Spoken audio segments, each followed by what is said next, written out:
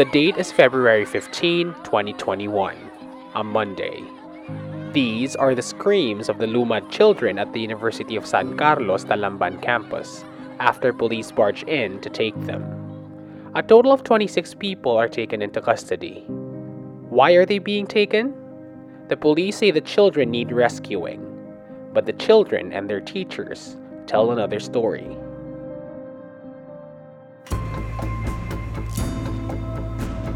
Hello, I'm Rambo Talabong. This is Rappler's Crime Podcast, Criminal. In this podcast, we revisit crime stories that are significant in understanding Philippine politics and society. This is our 17th episode, where we will talk about the Lumad arrests in Cebu. For this episode, I interview Lorraine Ecarma, one of Rappler's Visayas correspondents. Lorraine Ecarma, our correspondent from Cebu.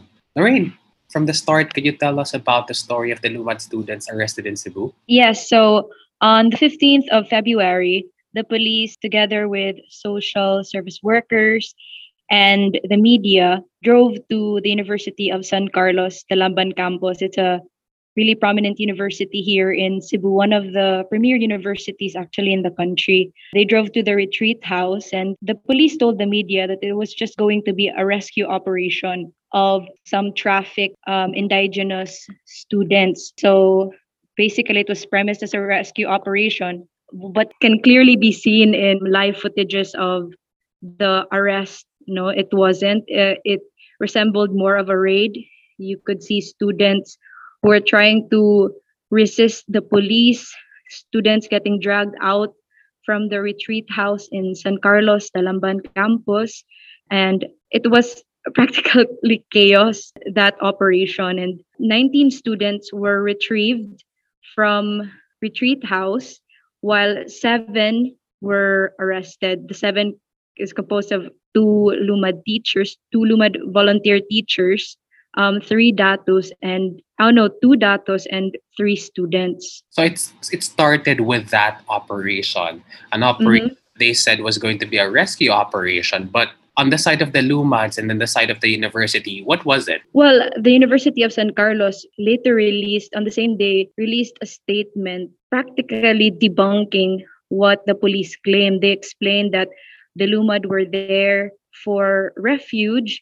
They were there to establish a Bakwit school where they're free to learn and to continue their modular learning. And they were supposed to go home last year, but because of quarantine restrictions, they had to extend their stay in the University of San Carlos. And in the statement, the University of San Carlos and the SVD, the Society of the Divine Word, made it clear that no rescue operation was needed, as the children and the datus were cared for and provided shelter and even hygiene kits, practically their needs, by the university and volunteer organizations. So Lorraine, they were staying there as part of a Bakwit school. Can you tell us a little more about how Bakwit schools work? So Bakwit school started way before this delegation. No? In college, even when I was still studying in the University of the Philippines, Cebu, I was among the organizers of a Bakwit school too. Basically, Lumad students who had their schools marauded or who had lost their schools traveled to different parts of the country, not just Cebu, including Manila, so that they could continue their education. Professors from universities who chose to welcome them and to house them for several months volunteered to teach them along with students. And that's what happened with this current delegation. They first started off in the University of the Philippines in October 2019, then transferred to St. Scholastica's in January. And then their last stop was going to be San Carlos in March of 2020. And they were going to go back in April 2020. But as we know, the country was put into a lockdown that month.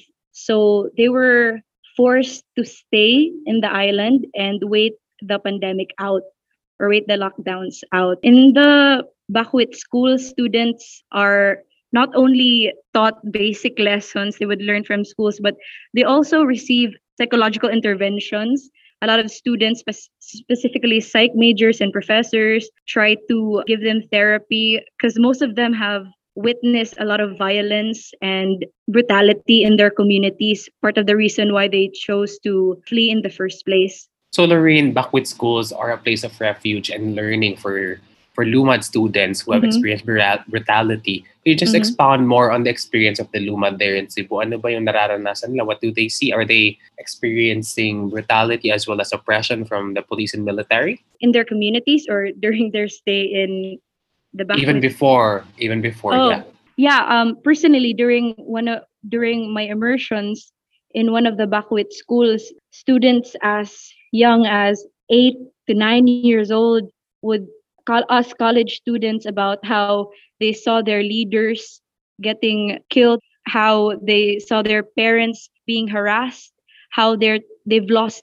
teachers, and how they want to go to school, but unfortunately cannot because they've been caught in the crossfire between the civil war between the government of the Philippines and the New People's Army. So stories of violence, brutality, of displacement are echoed by even the youngest students. In fact, even during our psychotherapy sessions where we would ask students to draw anything they wanted, while normal students like us when we were young would draw mountains and flowers, what Lumad students, a common theme among their drawings or outputs would be guns, violence, corpses. So it's really evident that they've gone through trauma. And Lorraine, what is the profile of the Lumad students that were taken from the university? Are they mostly teenagers? Are they mostly young? What's their profile? Their ages range from young teenagers, about the age of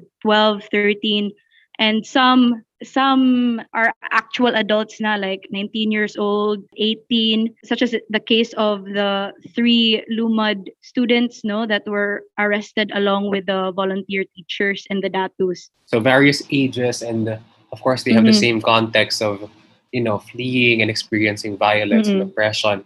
What are the police and the government accusing them of? Why were they taken? Are they in trouble according to the government? Did they commit any crime? What was the government's accusation against them? The reason for the rescue operation, quote unquote rescue operation, according to the police, was the parents now of the Lumad students were actually worried because they haven't seen their children in over 2 years. According to the police, the children were being trained as child combatants in the University of San Carlos. While they were inside the university taking shelter, they were now being subject to rebel training. So they accused the Luma teachers of indoctrinating these children of communist principles, of recruiting them to be part of the New People's Army. Of course, the police, during the multiple press conferences held in Cebu, gave little to no proof behind these allegations. And what were they saying? What is this in proof that they're saying? Are they just saying that it's because of intelligence? Because that's the basic and the most common thing that they're always saying. It's because of intelligence. But in this case, Lorraine, what were they saying? What is their basis? A week and several days after the arrest, between February 27, the police, out of nowhere, on a Sunday, held press conference with three New People's Army surrenderies. And basically, the police said nothing, just let these surrenderies take over, no? And basically, what these surrenderies claimed were that they were once part of the New People's Army and that they were witness to how these children were being manipulated into joining the New People's Army and how these Bakwit schools now were being used by religious organizations who were fronts for the Communist Party of the Philippines to raise revenue, to buy ammunition, to fund the civil war. This was the entire basis of their claim, no, that the children were being indoctrinated with communist principles and were being recruited. And Lorraine, I think that's a common practice of the police. They pull out alleged former rebels, Mhm. alleged former fighters of the New People's Army, and then they say that, okay, these New People's Army members have testimonies. But these people that the police presented, did they have actual, have they actually witnessed the alleged child training, the combat training for these Lumad No, students? for this delegation in particular, no. They just, all their statements were general statements based, quote unquote, on their experience, no, as former rebels. So So it's stock knowledge. they presented no proof whatsoever of justifying the arrest of this delegation in particular. In their alleged rescue operation, did they retrieve any, firearms, bullets that point to combat training and, links to the No. Communist Party of the Philippines? Nothing. No ammunition, no weapons were seized from the arrest, from the raid. Okay. With such thin evidence, Lorraine, where are the students now? Because from this, isn't it that it would be hard for the government to detain them, to file cases against them? What are the complaints that were filed by the government against, the students who are allegedly trained by the Communist Party of the Philippines? 2 days after the arrest, the 7 that were detained, 2 teachers, 3 Lumad students, 2 datus, they were sued for kidnapping, no, and serious illegal detention. While the 19 students that were, quote unquote, rescued from the shelter were brought over to the custody of the Department of Social Welfare and Development. But that wasn't after a couple of days in detention or in the custody of police. And they were then, a couple of days after the raid, they were then transported, some without authority from their parents. They were transported back to Mindanao, to the Davao region. So they came from Davao and they were put back to their families without informing the families that, oh, we're going to return you there. And so most of the cases that were filed, the complaints that were filed, Lorraine, are for the guardians, for the chaperones, for the people who were allegedly training these students. Ano daw? Kidnapping, illegal detention. There's also a common complaint that's filed by the police for seniors in alleged Actually, CPP NPA groups. Continue. The commonality between the individuals that were sued weren't their occupation or weren't their roles in their in the Bakwit school. They just basically took every adult they could find, detained them, and filed cases against them. So they weren't necessarily teachers. They didn't necessarily just target teachers or arrest teachers, or they didn't necessarily just arrest datus, but any adult that they could file a case against. So anyone who is 18 and above, they filed a case. And who's the most striking case for you in this case? As apart from the 2 students who were just, again, to continue their education, one of the arrested I knew personally because he was also a student of UP and he frequented UP Cebu. He was Chad Book. I think a lot of people know him on social media because he's known for broadcasting or using his social media profiles to echo what's going on in Lumad communities. He's been a Lumad volunteer teacher since he graduated from college. And for the longest time during our conversations, from years before, he would continually say na he's expecting police to come after him because he's received multiple death threats, been red tagged so many times by state agencies, and he's been surveilled. No, so Chad Book was among one of the striking personalities that were arrested, and also teacher Rochelle, no, who was a Lumad volunteer teacher also because she was separated from the rest of the 7, and the police were very shady about her whereabouts at some point. So Chad and teacher Rochelle were among the most controversial of the individuals na were arrested.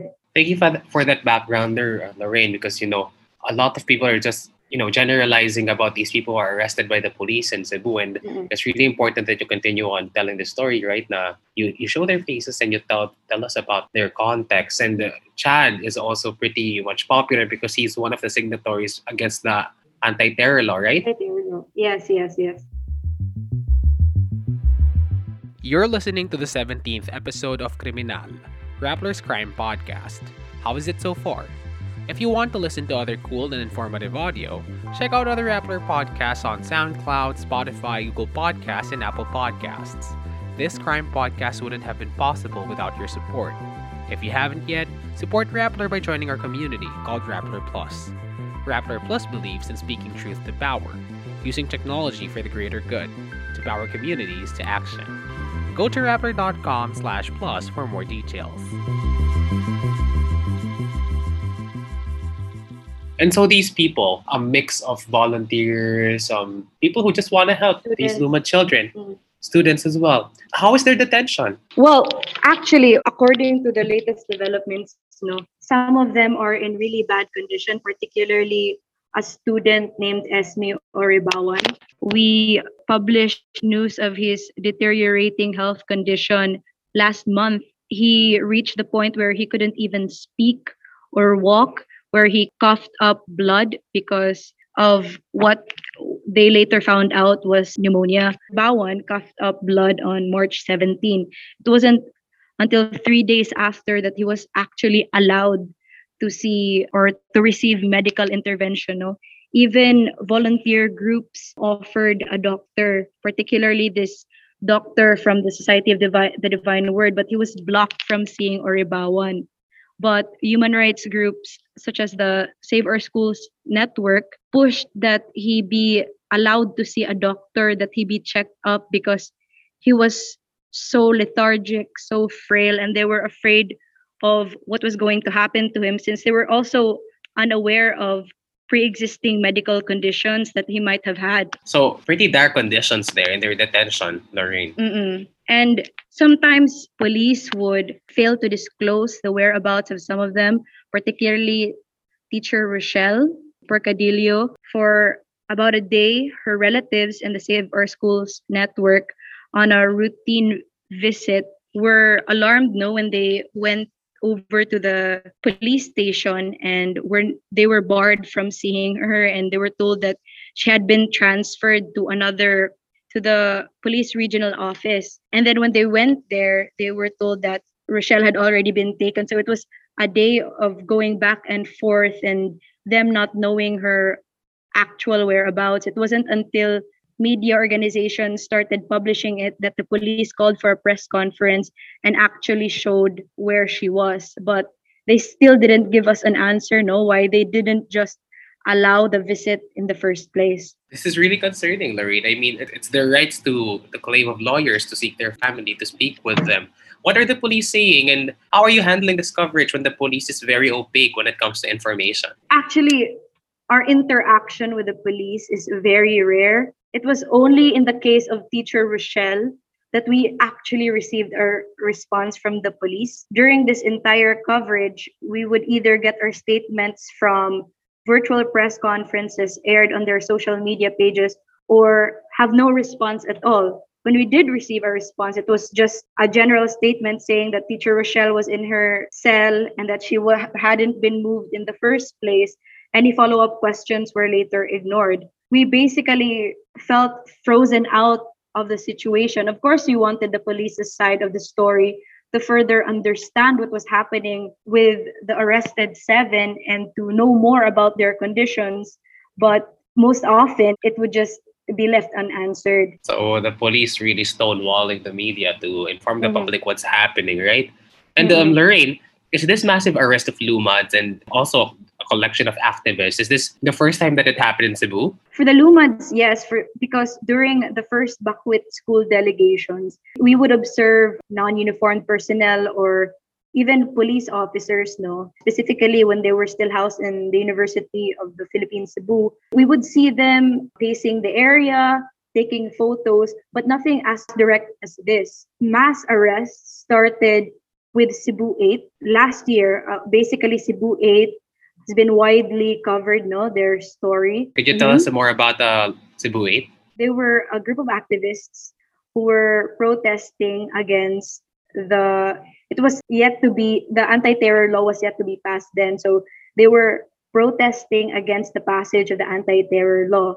So it was in front of the University of the Philippines, Cebu. And that's what the police used as the basis for their arrest, that they were violating quarantine protocols. But these activists actually had quarantine passes and were actually wearing masks. And this was before the abrogation of the UPDND Accord. During the arrest and the chaotic displacement of the protesters, videos actually showed police breaching the walls of UP and arresting some students snatching some students who took refuge inside the school, students who trusted that UP was a safe space where police and state personnel cannot or are forbidden by law to enter.